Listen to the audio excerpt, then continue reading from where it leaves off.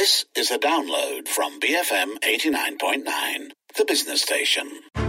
In 2015, ASEAN launched an ambitious regional economic integration plan that would see the 10 member states united under one ASEAN economic community by 2025. Collectively, the ASEAN market represents the third largest economy in Asia. In 2017, its combined GDP was $2.8 trillion. The prospect of economic integration and a single market meant that all of ASEAN's potential could be fully tapped. There was progress towards this aim, albeit at a slower pace due to the economic slowdown. Back in December, the ASEAN Development Bank projected a 4.9% GDP for ASEAN in 2020, compared to an estimated global GDP figure of 3.6%. Things seemed pretty good for ASEAN. And then the pandemic hit, and all the forecasts have gone out the window.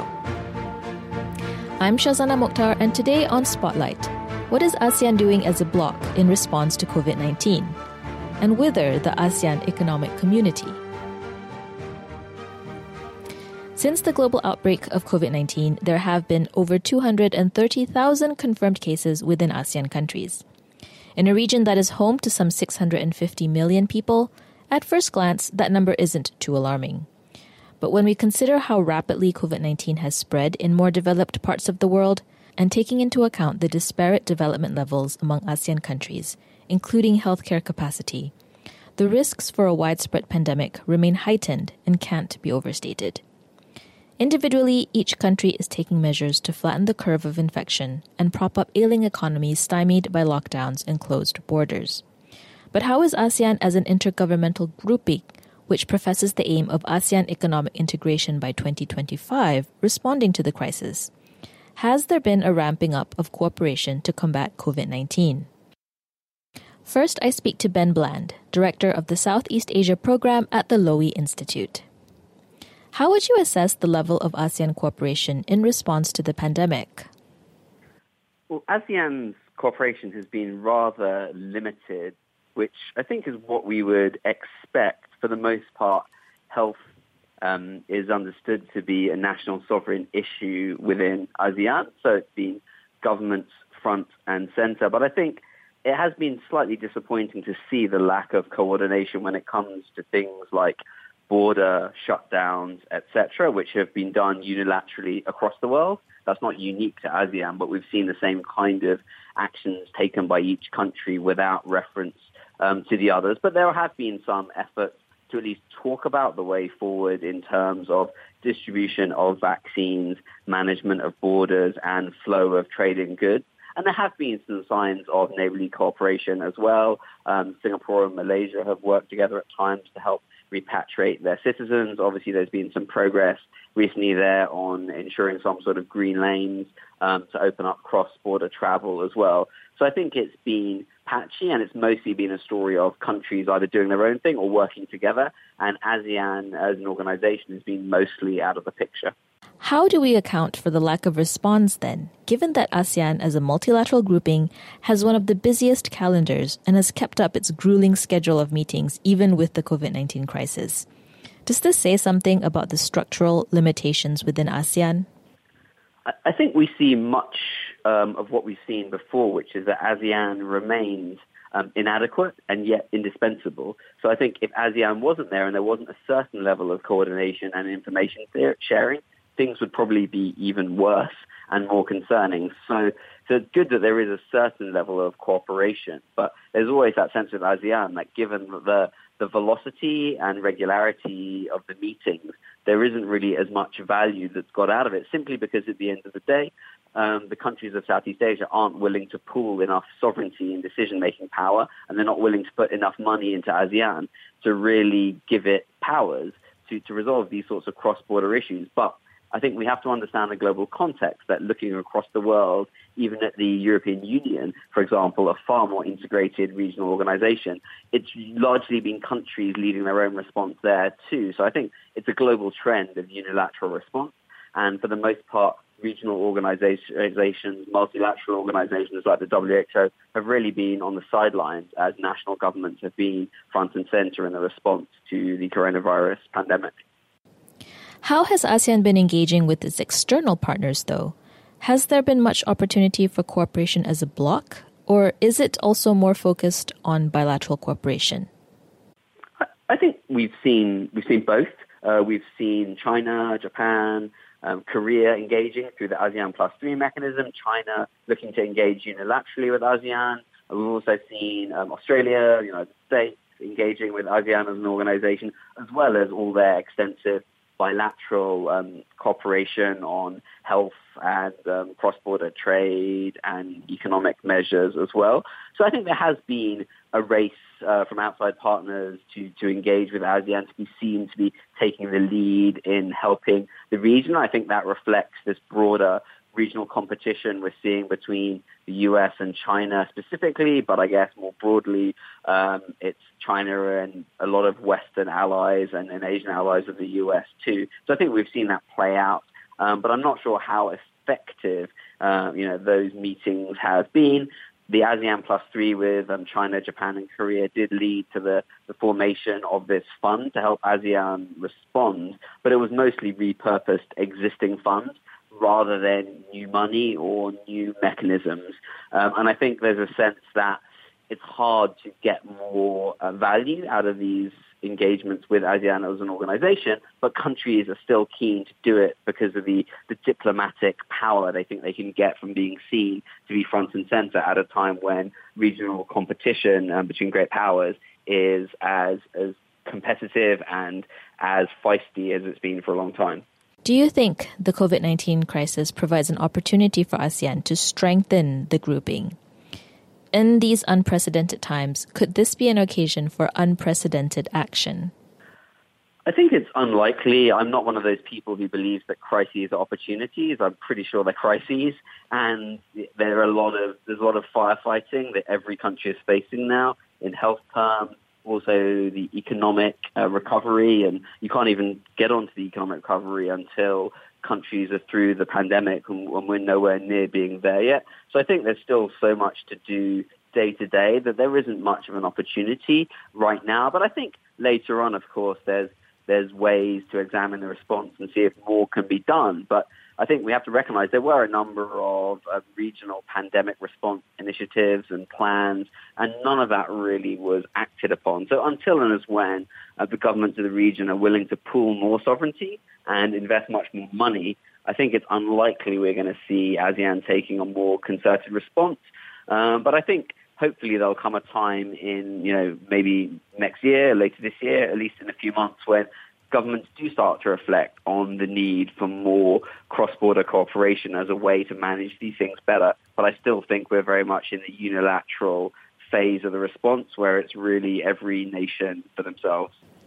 The COVID-19 firefighting is taking place amid escalating US-China tensions that have both economic and security repercussions for ASEAN countries. How do you see ASEAN positioning itself in this geopolitical tussle?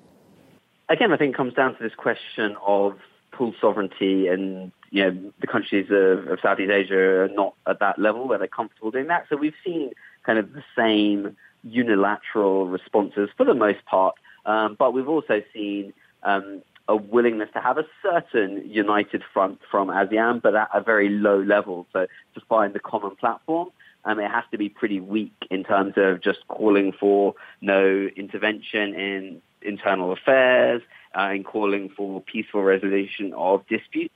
That's the highest level at which all the 10 member countries can really come together and agree on joint statements relating to China's actions in the region and America's actions and the consequences of that intensified US-China competition. So I think we've seen the same issues with some of the countries that are closer to China, maybe Laos and Cambodia chiefly, really sort of dragging their heels. Others like Vietnam pushing ahead. Some like Indonesia and Malaysia, I would argue, probably trying to just bury their heads in the sand a bit or step out of the firing line and not really commit either way. So I think we've seen the same patterns of behavior that we saw before the pandemic kind of repeating themselves. And I think the desire to have consensus within ASEAN and the desire to not pool too much sovereignty limit the extent of the organization to really play a leading role in resolving anything. But it still remains the kind of foremost regional body which round the US and China and others come together in these meetings. But I think those meetings have really lost their impact, given that the US, no longer in the Trump era attends at the highest level.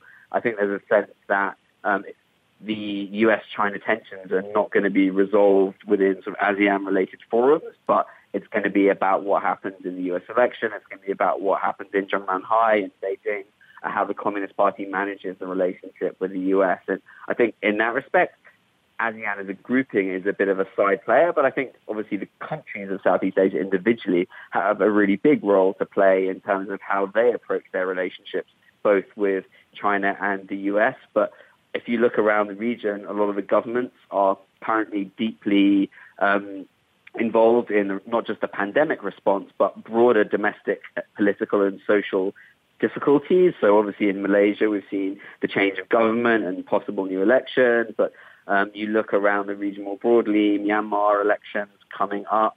There are a lot of domestic issues that governments are facing right now. So I don't think they're in a great position to be getting into the bigger great power game. They're really focusing their energies on trying to come through the pandemic and then deal with these other deeper domestic political, social and economic challenges.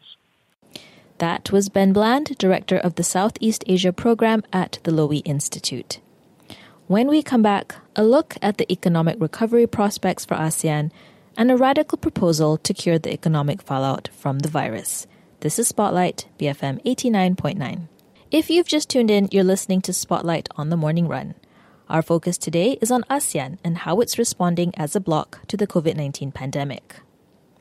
Earlier in the show, Ben Bland of the Lowy Institute didn't hold out much hope that COVID-19 would immediately result in innovative action from ASEAN. Tan Sri Munir Majid, chairman of the CIMB ASEAN Research Institute, or CHARI, has a slightly different perspective. He believes that ASEAN must and can act decisively to prevent greater economic fallout. Tan Sri, how quickly do you think ASEAN economies can bounce back from the pandemic? And what kind of factors are going to influence the recovery? I'll take an example, Vietnam. Vietnam is of course, actually in terms of handling the pandemic, the most successful ASEAN country. Vietnam is 0 deaths, from COVID-19, yet its economy is affected. Why? Because, the more open the economy is, the more affected it is. And Vietnam is an open economy. And then world trade is slumping, and world demand is slumping, and Vietnam is affected. But its first half number, is about 1.9, not close to 2%, growth year on year. But Vietnam is pretty good when everyone else is looking at negative numbers. And everyone's looking at 2021 to recover. And in looking at 2021, they are looking mainly at China, because China is the second largest economy in the world.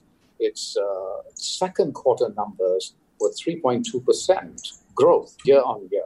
ASEAN economies on their own cannot really get even this U recovery everyone's talking about. However, if they get more things together, more integrated things together, they can come out of it better than separately.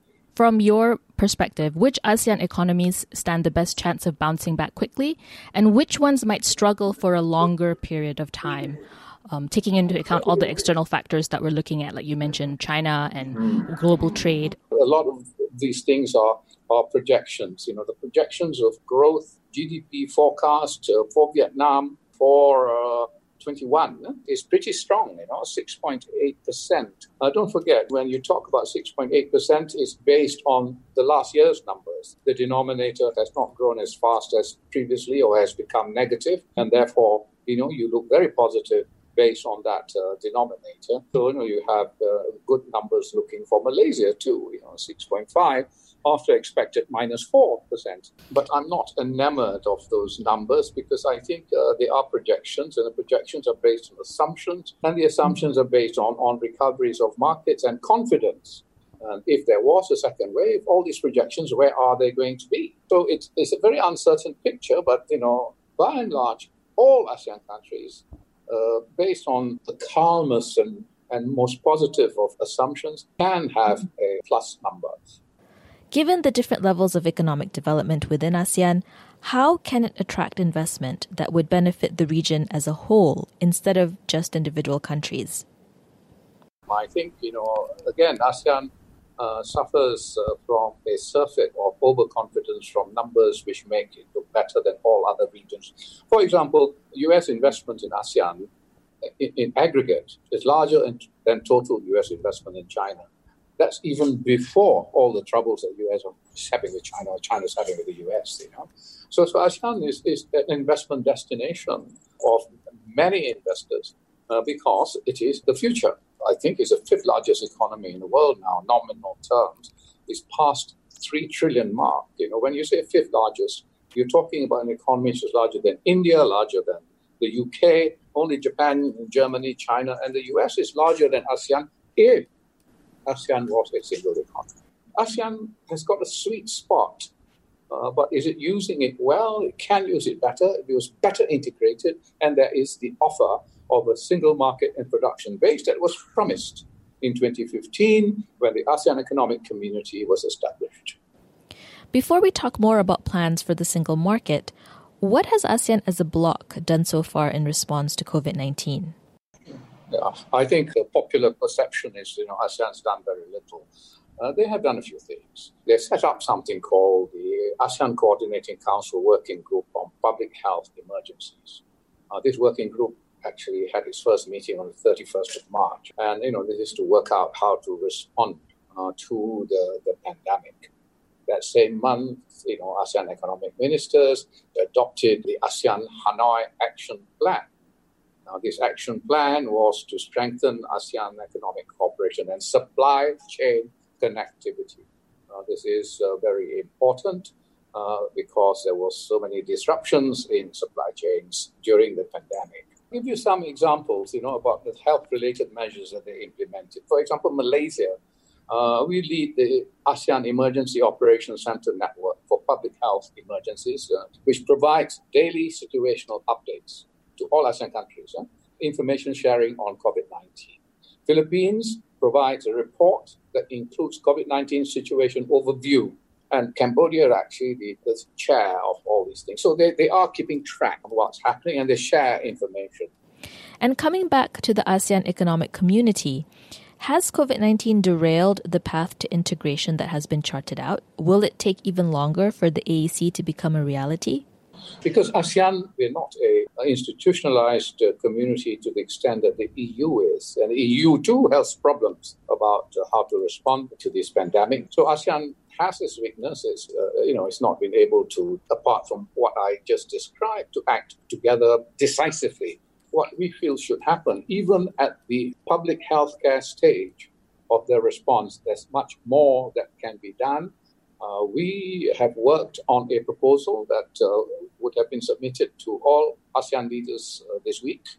It is a 45-page report called Pathway to Recovery and Hope for ASEAN.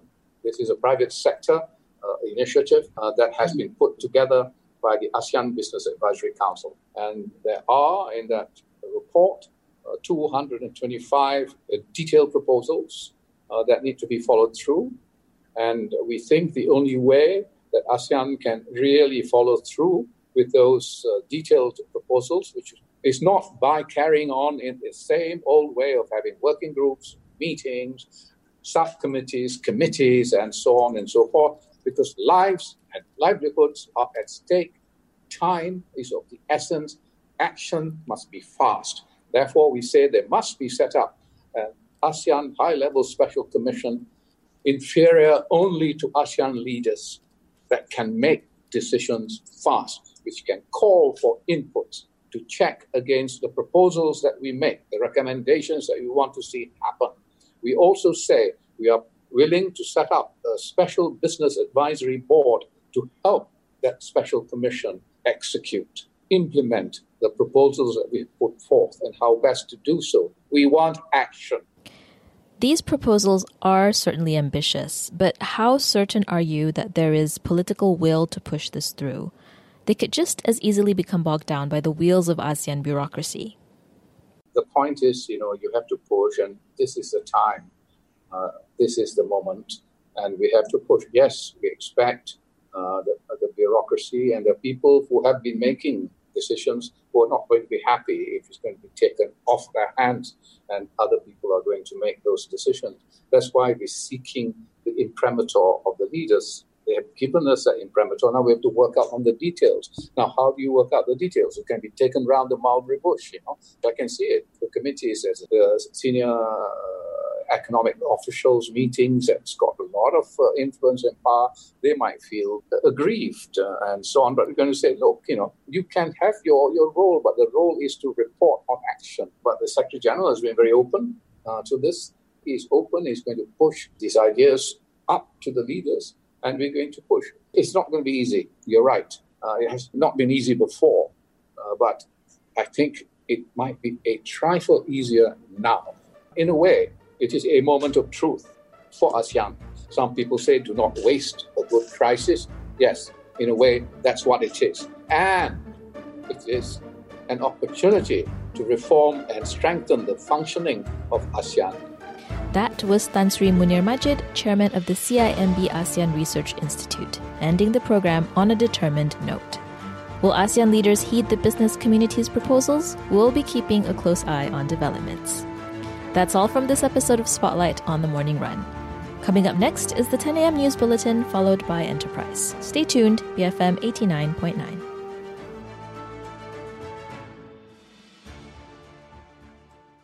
Thank you for listening to this podcast. To find more great interviews, go to bfm.my or find us on iTunes. BFM 89.9, the business station.